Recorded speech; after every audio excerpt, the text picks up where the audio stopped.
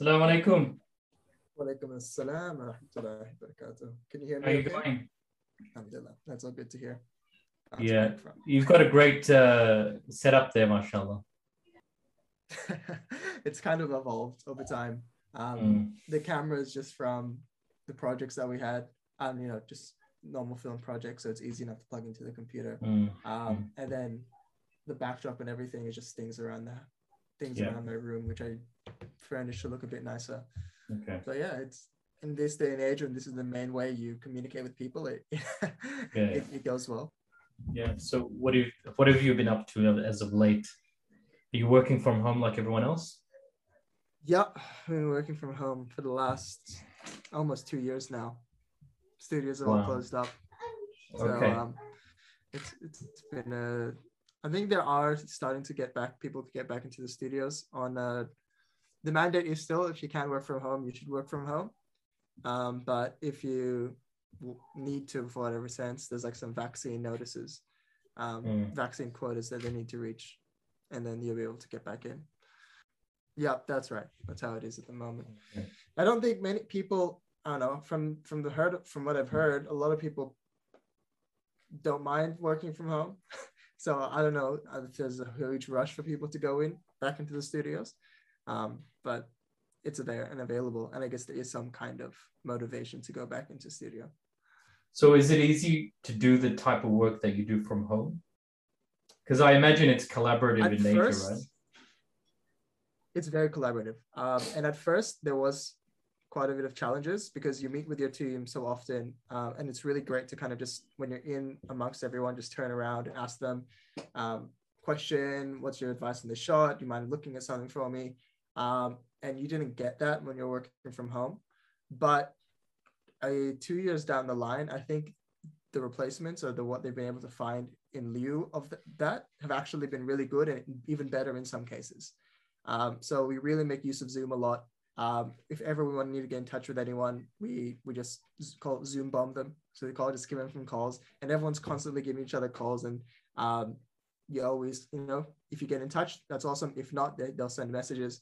And I think I meet with my team at least 3 times a day, in the morning, afternoon, and at the end of work. And it's actually worked really well. I prefer it. And I've been speaking to some leads, and they say, hey, if they could keep working like this forever, they'd prefer it. So I think now it's actually become, because of the tools, it's actually become really quite easy now.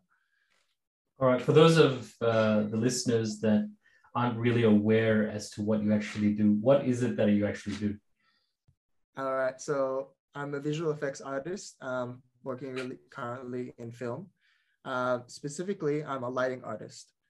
So what that means is when you're working on a film, you have a whole lot of people, some people who make things, animate things, film things. And what I do is I take all of that right at the end, I light it and I render it. And then that is the final stage in 3D before it goes onto the screens that you see it. There's a few departments after us that are related to 2D, namely compositing and edit and sound. But in terms of the CG department, we're the bookend where everything goes from 3D into 2D. Okay. So what films have you actually worked on so far? So currently we're working on Spider-Man No Way Home, which is the big ticket project, which is coming out in the next 2 months. So that's been taking up most of the time. Previously, I've worked on films like Jumanji, The Next Level, Peter Rabbit 2, Jordan Peele's latest film, Candyman, which is a remake of an older film. Number of advertising spots for places like Uniqlo, Mercedes, Coca-Cola, overseas and locally. So that's a few of them so far, and it's growing. I think films is about 8 so far. Advertisements, I'm not sure, but several. So with these films, I imagine that you know the plots and the stories beforehand, or do they just give you bits and pieces of them? What's the story? How does it work? As much as they give us, the way it usually works is they give you sequences, and depending on the film, they might give you more or they might give you less. For certain projects, they'll just give you the sequences you're working on, and that's about it. as well as context of what's happening before, what's happening after, and the general where it fits into it. So yeah, you launch some other projects. Everything else that goes beyond what you're working on is kept quite tight-lipped. I'm sure the supervisors and producers do know a bit more than we do, but it really depends on the project. Sometimes you know the whole thing, sometimes you know just what you're working on. With every project, of course, we sign an NDA, which means we can't really disclose any of it anyway. But it's really great being able to be upfront and kind of like working it there, like right there. It's like, wow, it actually is quite exciting. Like you jump in it and you're like, okay, wow, okay, that's something I didn't expect to be working on. So, at least, this time in your career. That was kind of my next question. How much can you actually divulge?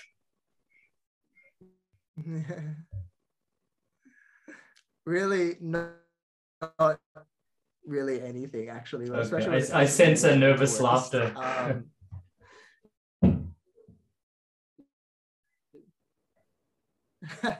Anything that has been already released is out, so that's a lot to talk about already. But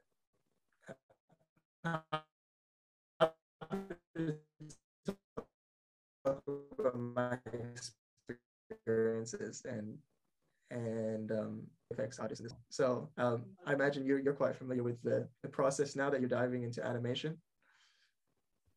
Kind of, but it's kind of a secret still. So nobody else knows about that except you. So we both have secrets, basically. So it's pretty cool. Okay, yeah, that makes sense. In the sense that I suppose it's quite kind of interesting in the sense that you get to watch something which nobody else has basically seen and is wanting to see. Like the Spider-Man trailer is probably a good version of what we actually mean when we talk about that. I think there was a leak. Yeah. Did anyone from your team or anyone have anything to do with that? Luckily, it wasn't from our team. That was one of the first questions we asked.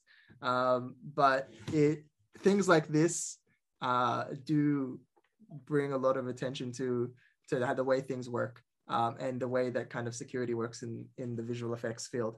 I think there were some big leaks in the past as well, actually on even some previous Sony related ones. And it really comes down to thinking, okay, how do we work? How do we avoid these things in the future? How do we keep things, especially in the nature of working from home? In fact, I was just surprised that there wasn't bigger things earlier on. But yeah, nothing which I know too detailed about onto the sources of where it's from. But it was a big one. So how did that last leak happen anyway? Was it I guess, correct me if I'm wrong, but there's multiple studios who work on special effects, and basically that was just one person from that studio, or was it on purpose? I don't know too much about it, and even if I did, I probably won't be able to speak too much about it or point people towards it. But when there's so many moving parts, especially when there's things moving from home, there's a lot of, I guess, chances for this to happen. To give you an idea what security is like at a visual effects studio, when you're in the studio, your computers aren't connected to the internet. Everything is on a closed system, so everything is just on a local network. You're not allowed to plug in USBs or any devices into your computers, and the only people controlling the things that go in and out of the studio is an IO team. So they're responsible for sending things to other studios, other teams, as well as collecting footage and things from other areas, production and other post-production studios. So you can imagine when that's what it's like in a studio, you can imagine how it is, when you move outside of studio, and then there's a whole lot of other tools and systems that need to be set up. So it could happen at any point, but I think they're always reevaluating, always checking how it could happen, or how they can make things avoid things like this in the future. And you can imagine anything as simple as somebody looking over your shoulder is something which is which could happen as well. So NDAs all across the house, and not just the person who's working on it. Anyone who may be in your home as well also needs to sign. So this nature of security, you'd imagine, these are large, for any large project, where the actual return depends on what people know and what they don't know. I imagine there's quite a deal of surveillance as well. In homes? No, I mean, in terms of recording your actions and what you upload and when you logged in and all of that sort of stuff. I'm sure it's especially the case when you're in the actual office. Yeah, probably. Definitely when it comes to like physically entering and exiting. How much they do watch you on it? Well, I guess they could. They'd have the ability to. But it definitely, you still feel quite free and autonomous in your work. No one's hounding you down. Well, you're not reminded of it too often anyway, even if it does occur. It's probably worth it in the sense that it's quite an interesting job to begin with, right? It is quite interesting. Kind of worth it. It's not really that much of a downside, really. It's pretty much part of the work, and it's par for the course when it comes to any kind of creative work. But it is really interesting work. And it came down to, when it comes to any terms of storytelling, especially projects which people are very excited for, like this one, and especially seeing like the amount of things that need to come together for something simple to happen. To give you an example, like some shots will take you'll be on them for months, months, 3-4 months, and maybe it'll be on screen for, 30 seconds or so, or even less. And then that's just not on your plate for months, but it's on so many people's plates for even longer than that. There was a production, people had to record it, people had to plan it, other departments had to work on it as well. So it's incredible that things like this can actually come together in the end. One of the things I'm curious about is the trailer that is actually released. Which parts of it did you actually work on? Is there a part which is yours that we were all, people are actually seeing? So for this trailer, there wasn't any shots there specifically which I spent a lot of time working on. However, in the final film, you'll definitely be able to see a lot more. There's plenty of shots which I'm thankful to have worked on, and when it comes out, I'm happy to point them out to you. I have so many questions, but I can't even ask them. That's the problem. There's an online debate amongst comic nerds, as to whether or not that's actually Doctor Strange in the trailer, or is it Mephisto or someone like that. There's plenty of you can't weigh in, but we want to know. I will say it is very exciting seeing people theorize, because that's me before any film comes out. I'm always wondering, I was breaking it apart. Me and my brother love doing it. And then having the chance to work on it, on being a part of it, it actually is really exciting seeing a lot of people theorize themselves from the other side. And you're like, oh, it's cool. It's like, I like that people are so excited about this. And it's a really awesome feeling to be like, okay, cool. I'm making something which people are looking forward to seeing. So it is fun reading everything. I think the most noteworthy thing that people are actually saying is that it's got 2 other Spider-Men in it as well. Oh, that's something I don't know too much about, or know anything about, or can share. But yeah, we'll have to see. It would be crazy, right? I wish I had studied body language, body science, so I could figure out what's actually going on here. All I can say is it's been a blast to work on, and I am very excited to see it come together with the entire film in its entirety and all the parts of it. It's always, even a film that you've worked on, or even advertisements I've worked on. When in an advertisement, of course, a lot of them, there's no secrets. you see how you have the lot seeing it. I remember I was traveling the Philippines and I saw an ad that I worked on when I was working in China, and I was like, okay, wow, that's pretty cool. Like, you're actually working on things which people see. Whether or not it annoys you or not, I guess advertisements are annoying. but it was cool knowing that, your work was being used. That's interesting to know. Is it, in terms of the past work that you've done so far, what is something that you're really proud of in terms of effects? when it comes to effects. Something that you can't talk about, let's say. Something that I can talk about.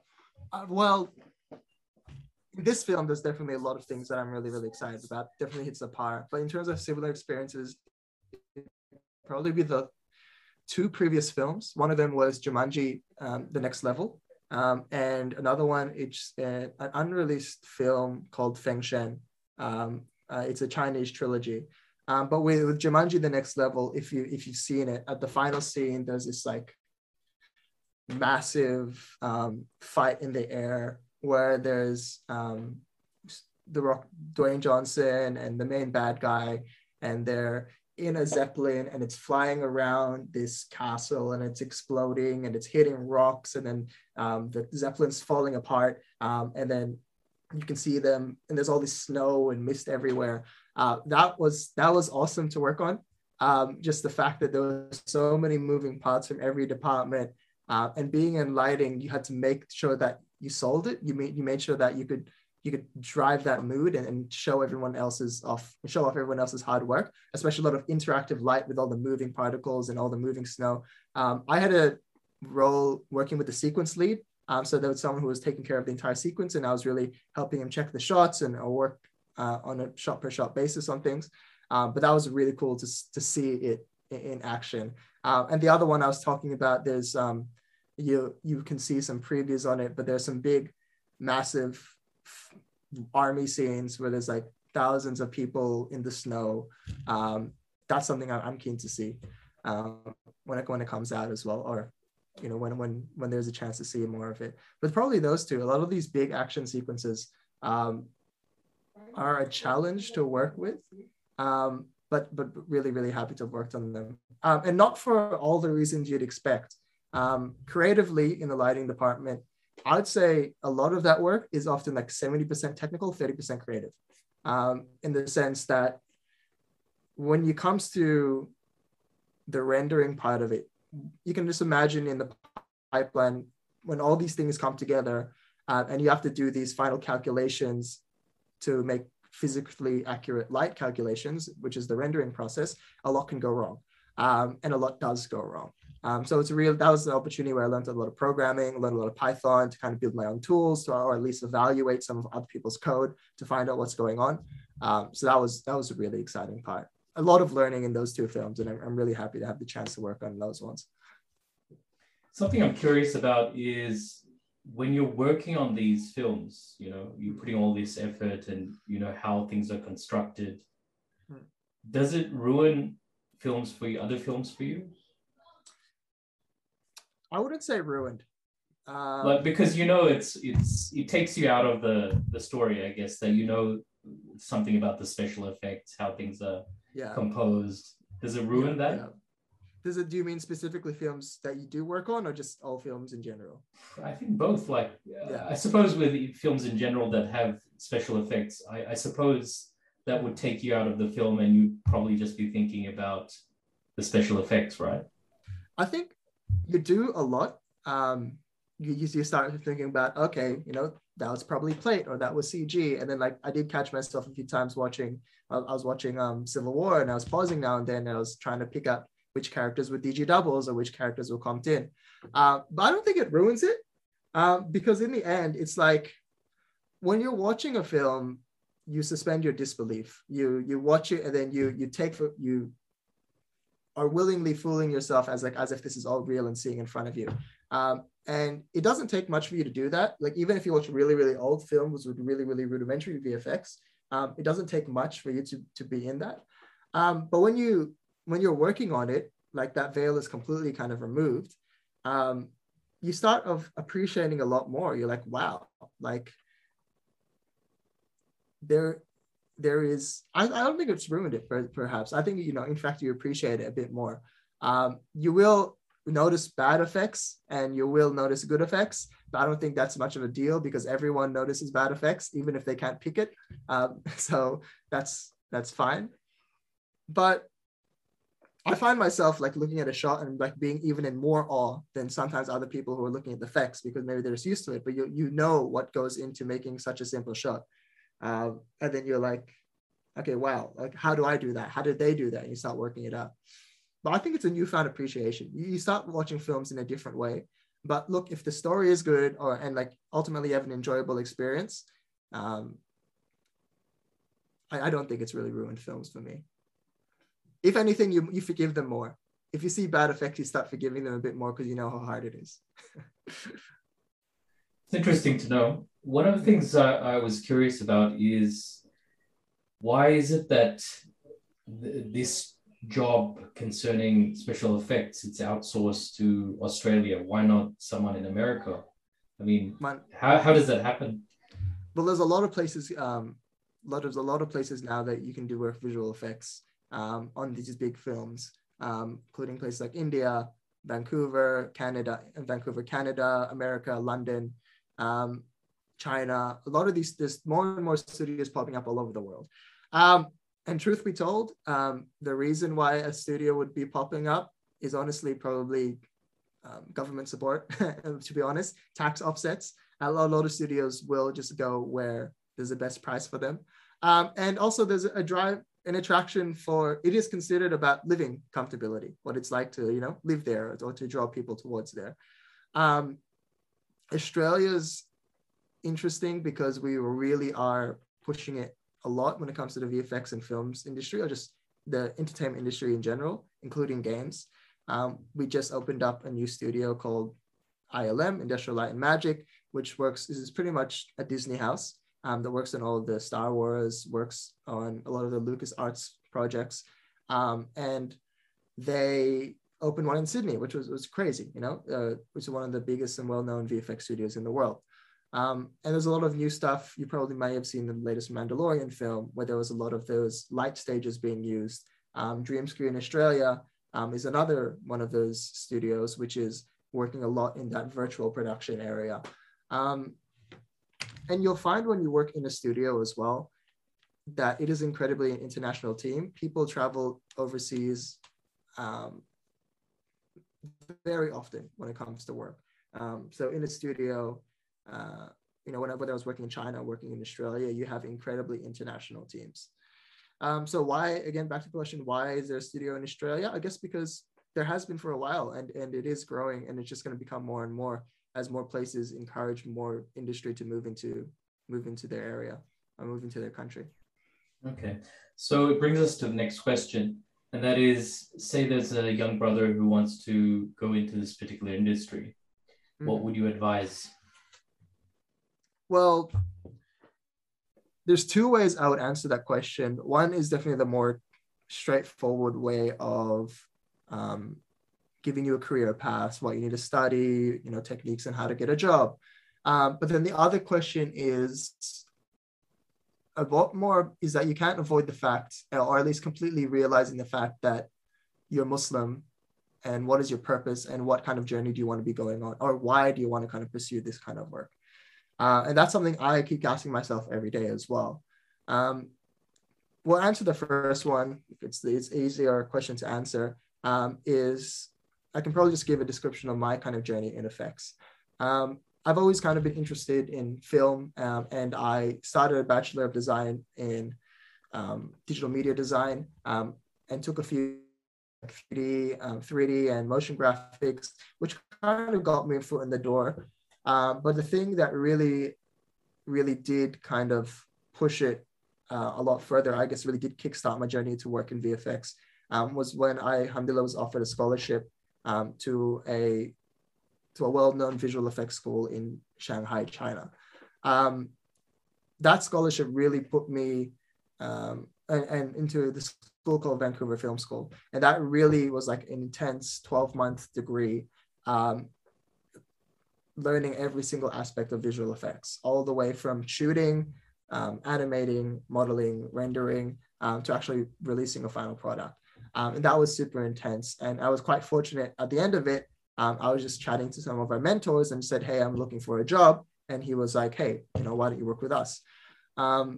And then that was when I got my first gig working in visual effects at MPC in Shanghai. And then I just went from studio to studio, working on bigger projects, until, alhamdulillah, I managed to work on, I think, my biggest project to date, which is Spider-Man No Way Home. To kind of break that down into how that can be relevant for you, The first step would be know what you want to work in or know what you want to do.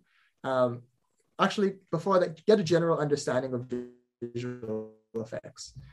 Understand kind of the whole pipeline, understand at least one particular element of the visual effects process. And then after that, apply and talk to people. Networking in this industry is by far the best way of kind of jumping into it, and look for someone to give you a chance, because that's really all it is. There's positions and roles for every single degree. There's at the start, you might start as like a generalist, maybe like you don't have a specific role, you do some modeling, you'll do some texturing. This is very common in smaller studios where, you know, one person will be wearing many hats. But what eventually you will find when you get to larger and larger productions, you will specialize into an area. And then at some point you will need to choose specifically what you want to work in. You know, lighting, is it asset making? Is it texturing? Is it surfacing? So that's the answer to the first question. Learn a bit, keep talking to people to get a chance, and just keep working your way up. Learn more. And eventually, once you've learned a good amount, you'll have someone giving you a chance to work on a bigger project. And of course, happy to chat to, if that does sound like you, I'm happy to chat to you about your journey and what it looks like and any advice. But then the second question is of why are we even doing this in the first place? And you as a creative, Sheikh Furqan, I think I'd like you also to weigh in on this question as well. Why are we doing this? Why are we even in the creative space in the first place? What basis does it have in terms of our purpose as Muslims? For me, myself, a lot of these working on projects have been really exciting, but I'm always thinking about how can I use this in a better way? How can I take these skills that I'm learning and adapt that into projects that I myself will love or I myself can be proud of? And that goes into a question which, you know, we can delve into if it's related about cultural production, how everything we need to do, you know, whether you're, you know, working as an accountant, whether you're working in the creative industry, whether you're working, you know, whether you're not working at all, whether you're volunteering, or whether you just spend time, you know, just helping your friends and neighbors. How can you imbue all of that with the identity of Islam and incredibly build a culture that is completely and wholly focused on the consciousness of Allah subhanahu wa ta'ala?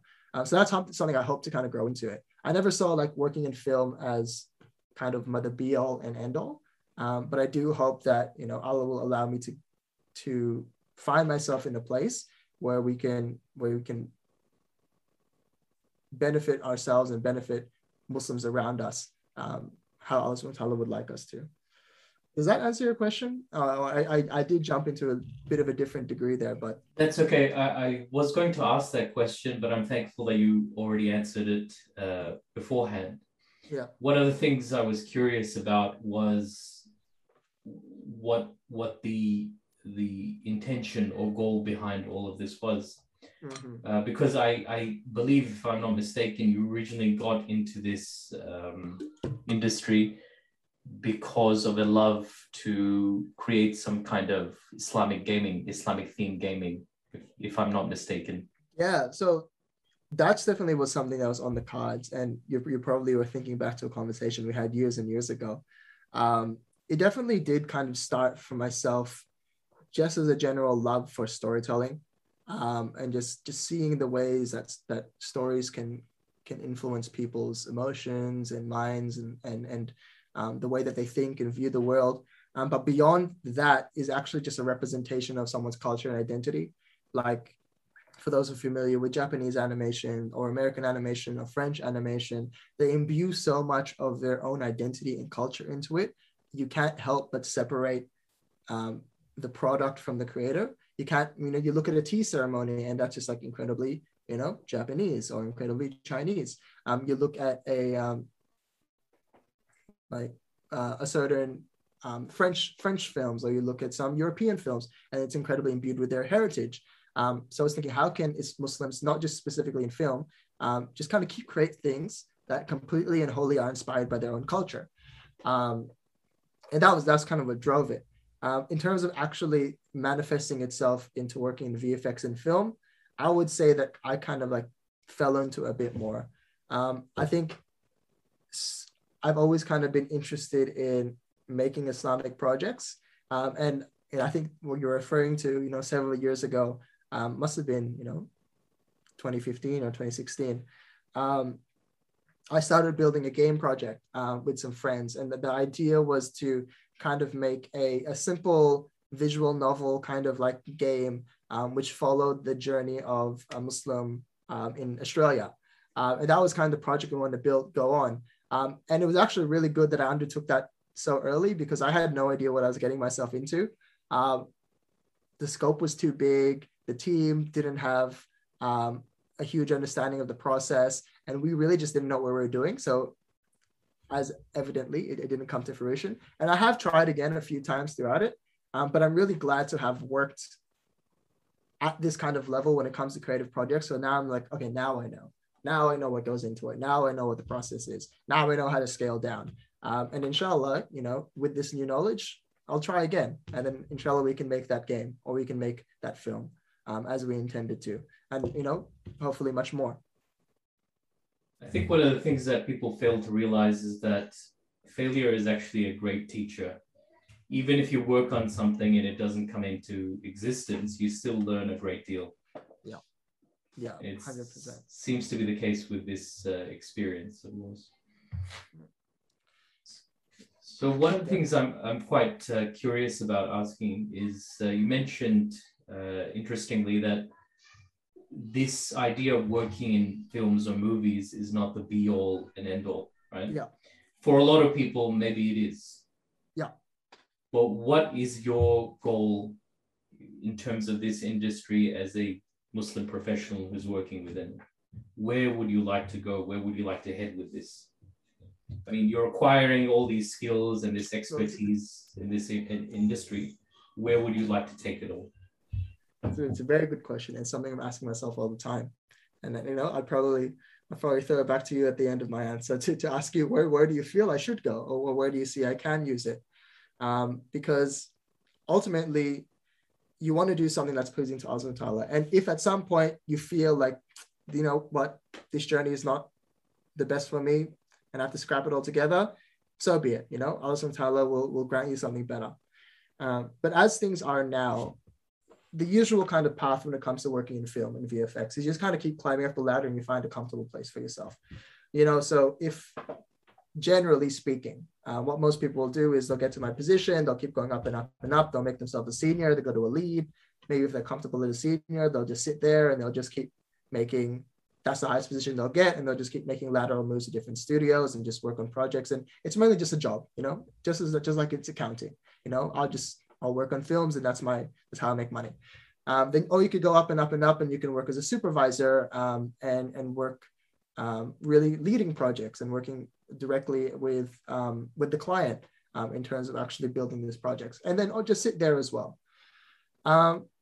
That's not something I necessarily feel I want to necessarily go with. I would like to, if I do grow up and up and up in the ranks, the objectives would eventually be learn more and to do more. And to kind of get more experience at the certain different levels and have that responsibility.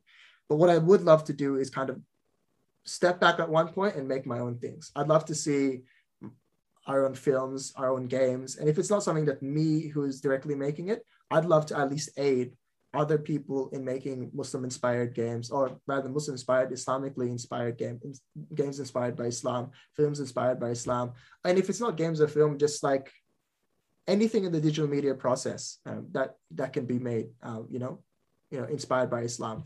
And I think there's a lot of growing in this area. There's a lot of opportunities which we may not necessarily think about. Like you see what Facebook is doing, what Oculus is doing with virtual reality, with augmented reality. You see what hospitals and education institutes are doing with digital media to train people using VR, or to assist people with Alzheimer's using augmented reality, virtual assists around the house.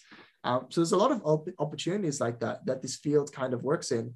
So my kind of path is, in the space I'm in, learn more, do more, get more responsibilities, and may Allah guide me into a way where I can use those skills to actually make projects which are, quote unquote,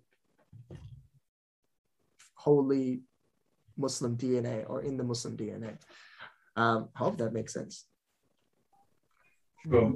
So are there certain projects you would never work on if you were offered them? There are certain projects, that I have refused in the past. One of them was at my last studio for advertising. There was an advertising for alcohol campaign, and then it was a really, really cool project. And I kind of became known as like the concept artist for this project. And it was like a project where it was like all these ants had like all these characters, a lot of animations, and then they'd go on like this cool journey. And I was looking at it, I was like, oh, that's such an awesome project. That'd be like, especially being like in the creative seat of it, and like designing the actual characters and actually working on that. I'd be like, that's super cool. And then I talked to them more about the project. It's like, okay, this is for an alcohol company. And I was like, I had to tell my supervisor, I was just like, I can't work on this project. And it's like, oh, why not? And she's like, I can't work in alcohol advertising. And they were just like, oh, okay, sure. And it was interesting because, he was fully supportive of me and he was on my side. But it was interesting just seeing him explain to the other people in the company. It's like, oh, we can't get him on this project. I was like, why not? And they're just like, oh, he just can't. And then they were just like, okay, that's what it is. So yeah, things like that necessarily go directly against it. But hey, I won't lie and I won't beat around the bush around it. But even the nature of actually creating images and stuff like that in Islam, where does the line drive? And that's something I'm always kind of reminded as well about, even when it comes to, simple projects or even film or game itself. We know the Islamic Islam has its own views on it, and ethically, there are ethical views on the influence of games and films on people. So then if we go into that deeper question, I do ask myself, is this even the right line of work? Is this even, you don't see a lot of Muslims in this line of work, maybe there's a good reason for it. So it is something I'm consistently evaluating, and I ask that Allah is continually giving me guidance into finding the best path for me. And we will hope, I hope that He puts us in the best place. We did run into this problem when we were designing one of the Muslim games, is we really wanted to kind of respect a element of the Islamic view of portraits and images. And we were thinking, how could we make a completely story-based, character-driven game, but don't present any characters? And that was a really fun creative challenge. I actually will mention that. That I was actually really excited about the concept art that was coming out of, there was a lot of symbolism, abstractness, calligraphy, and silhouette that was made from it. But in the end, we weren't able to make it mainly due to our resources and experience. But it's something you're consistently evaluating about. Yes, there are things that a Muslim should and shouldn't do, and can and can't do in their work. So it's something you continually evaluate and saying, is this something I should move away from or move towards? And I hope that you can help me with this. Or if anyone has some advice on me, I'm happy to take it. So where do you see yourself in another 10 years, let's say? Once you've acquired all these skills and this knowledge, where would you see yourself? It's a good question, an interesting question, because with every plan that I've made, the following year has always been unexpected. I never expected to find myself in a VFX school. I never expected to find myself in China. I never expected to find myself where I was at each point in time in my life. And when I say like the next year, maybe even less than that. So it's really a challenge to think about what you'd be like in 10 years' time. But 10 years' time, I'll be, close to 35.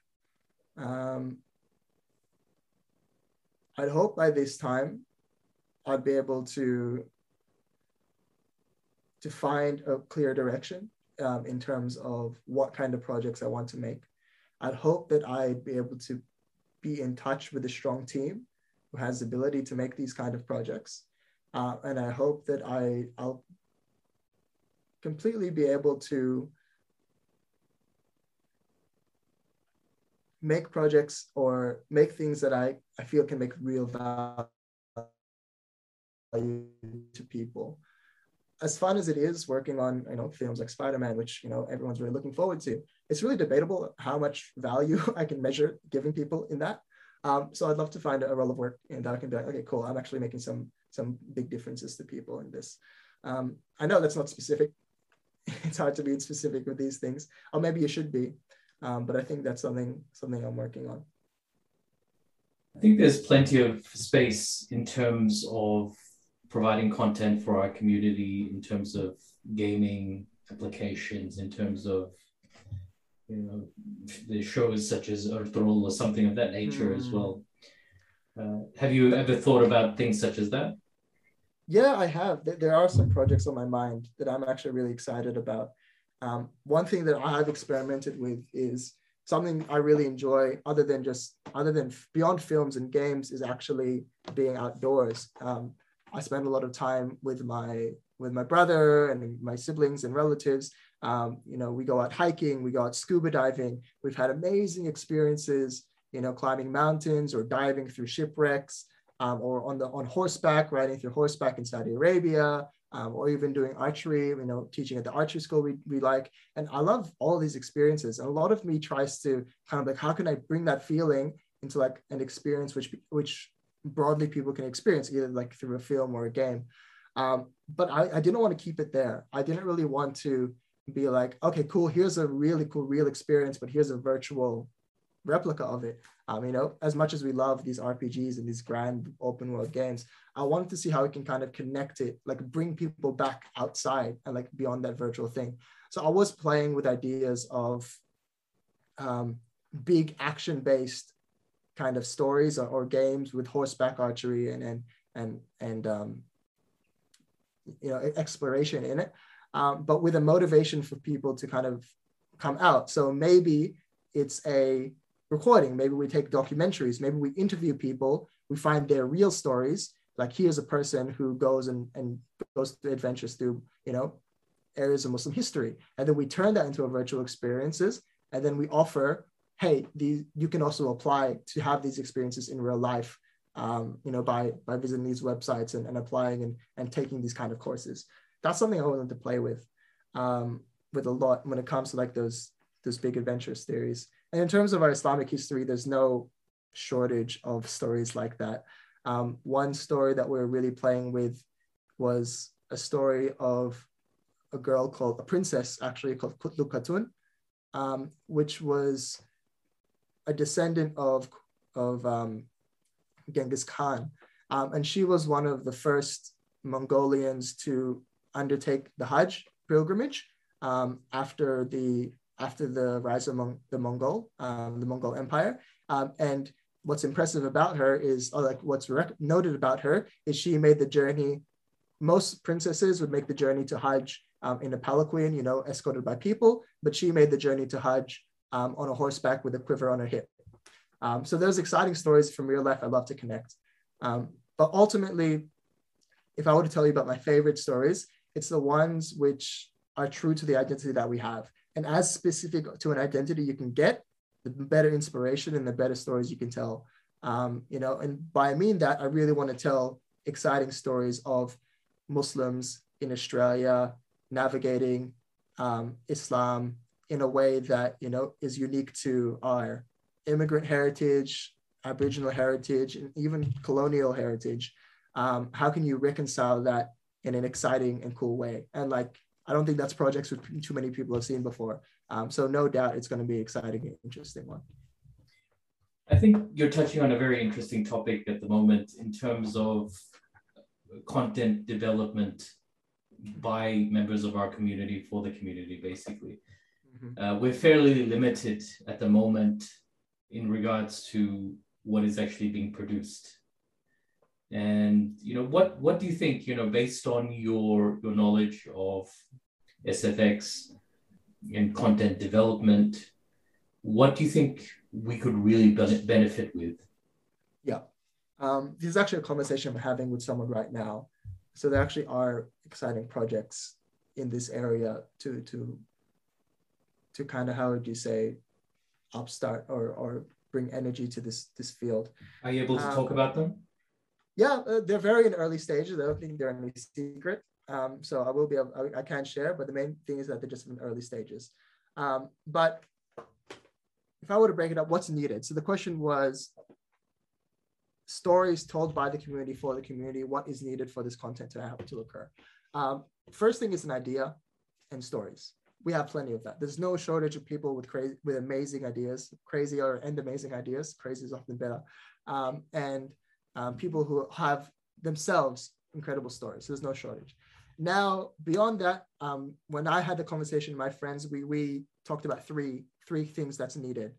One is actually the technical skills. So we need to educate. We actually need to imbue these hard skills, these technical skills into people, or train people to actually have these technical skills at a very high quality level. So that's one. Number two is we need to activate them. We need to actually facilitate an environment where people can create their best and continue creating, or have the means and resources for them to actually make these projects. And the third one is campaigning to the wider community to actually recognize the importance of these projects. So that's things like advocating to people about the importance of creativity in Islam, or advocating to fundraisers or to investors to actually say, hey, these are projects which are worth investing in. So those are the kind of three things that I break it down is the hard skills, activated in an environment where they can actually flourish, and campaigning to the wider community. And that was kind of the start of a conversation of breaking down what's needed for these things to occur. And then the how is a bigger question, on like, how do you actually do these things? And that's kind of where we are in the conversation. And that requires, teams and plans. But I do feel like there's a good team that is coming together to kind of bring forth these kind of things. You've also touched upon something with that answer, which is also quite interesting, and that is that people watch these Hollywood movies for a reason. There is something which attracts people to them, right? And similarly, the same thing can be said, or the same argument rather could be made for series such as Ertugrul. People are attracted to it for a reason. So it points to the fact that if a level of quality is attached to some of these projects, and there's a mind behind them, there's thinking behind them, a story, creative elements, all of these things, then people would be attracted to it, naturally speaking, right? Yeah, people are attracted to, there's many things that people are attracted to when it comes to story. There's no shortage of types of stories that are being told as well. There's some people which love Japanese animation, and some people which outright hate it. There's some people which love Marvel films, and some people which outright hate it. So if I were to say, is there a formula to make something which is attractive? It's hard to pick, because there's so many different tastes in so many different ways. But is there a process which can really motivate a lot of success? I think there is. And I think when it comes to quality, and when it comes to the types of stories you can tell, once you've picked your audience, and once you've picked what kind of things you are, there is a lot of process. Someone said to me before, and I keep remembering, is that mastery isn't magic. Like, these projects aren't just magic. You don't just have magical projects that appear. It's process, and all of these things, getting this great project, hit after hit after hit. And Pixar is one of the examples. They made a hit after hit after hit, especially in the early days. Even when the quality was, still getting there, or they were still experimenting a lot. It was the process which allowed them to make it. So yeah, people watch things for a reason. And that's probably part of a bigger discussion. Is it the quality? Is it the characters? Is it because it's a trend? But, finding those reasons and being able to produce them in a good way, there is definitely a process to it. So finally, as we taper off, because I know it's time for Maghrib now. So basically, I've got this last final question. And that is, what is your favorite special effect that you've seen? It doesn't have to be your own, anyone's. What's my favorite special effect that I've seen? Let's end on a very sort of chirpy note, inshallah. That's an interesting question, because you'll be surprised what has VFX and what doesn't have VFX in it these days. My favorite VFX. I'm gonna probably like think of a great one after this, but the one that comes to mind, or the ones that come to mind, is actually from a movie called The Greatest Showman. I don't know if you've seen it yourself. Nope, no idea. But it's a musical. It's a musical with Hugh Jackman, and it's him just trying to start a circus. That's and probably why. Yeah, it's not a very VFX heavy movie. You'd think there's no massive action sequences. There's no crazy like Avengers Assemble moment, but the effects in it are incredibly intentional and very subtle. Like most people would be surprised, like, wait, that entire thing was VFX. That entire set piece was fake, and that's some of the VFX I really like, where it's not too boisterous. It doesn't ask to be seen, but it knows it's there simply to drive a story. It knows it's there simply to fulfill a certain emotion or fulfill a certain environment. And there's just some overall great art direction in that movie, which I really, really liked. So yeah, it'd probably be like the general creative things of The Greatest Showman. That's one example. I'm sure there's many I'd love to share as well. Even with that question, you've pointed towards something else, and that is that there's a lot of sequences, films that we have no idea that they use SFX. The Mandalorian is a good example, because a lot of people, including myself, are very surprised that it was just built on a set, that none of these people actually went to these deserts or to these locations. You know, one may understand, okay, fine, if it's kind of a strange looking location, okay, that's definitely not there. But even locations which seem very earthy or very terrestrial, they're still basically something which was created on a computer screen. That's right. And I encourage you to even go back to the very first Star Wars films, and try to pick what's effects and not. And even though you might think it's quite easy because effects has moved in a huge way, but you might still surprise yourself. There's this really, this was even before digital, we even had digital editing softwares in the way we have them now, at least. And there was this big popularity when it comes to matte painting. Matte painting is essentially an incredibly detailed painting, which they're just put in the background. And then there's some of these paintings are in the studios of ILM, as museum pieces. But see if you can pick, is that a photograph? Is that a painting? Or is that the digital effects? Even in the first Star Wars films, and you might even surprise yourself. Finally, do you have any last words for our listeners? Something that they can benefit with, something that you'd like to leave as a last kind of reminder? I think always consider your purpose on why you're doing something and why you're here. Whether you're someone who is looking into the visual effects industry or not. Allah Subhanahu wa Ta'ala has put you on this earth at this particular time, in this particular situation, to solve some specific problem. And that could be something as simple as, assisting your siblings or your family, the roles that you normally have and responsibilities you have as a Muslim. But if you are in that, fortunate position or fortunate, challenging position where you are doing bigger things, you are being more influential, you have more responsibility, really think about, why has Allah put me in this position and how can I help people with it?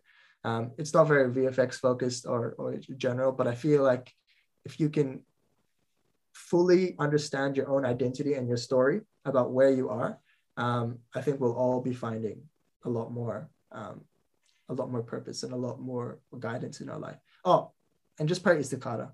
Just pray istikhara all the time, even if it's something you're very certain about. It's the best tool that Allah's given us. And even better than the actual dua itself, specifically, is the last line is, and to make me pleased with it. So no matter what occurs, you'll always be pleased with the result because Allah has promised it for you. So in hardship, in confidence, in ease, use that istikhara that's been given to us.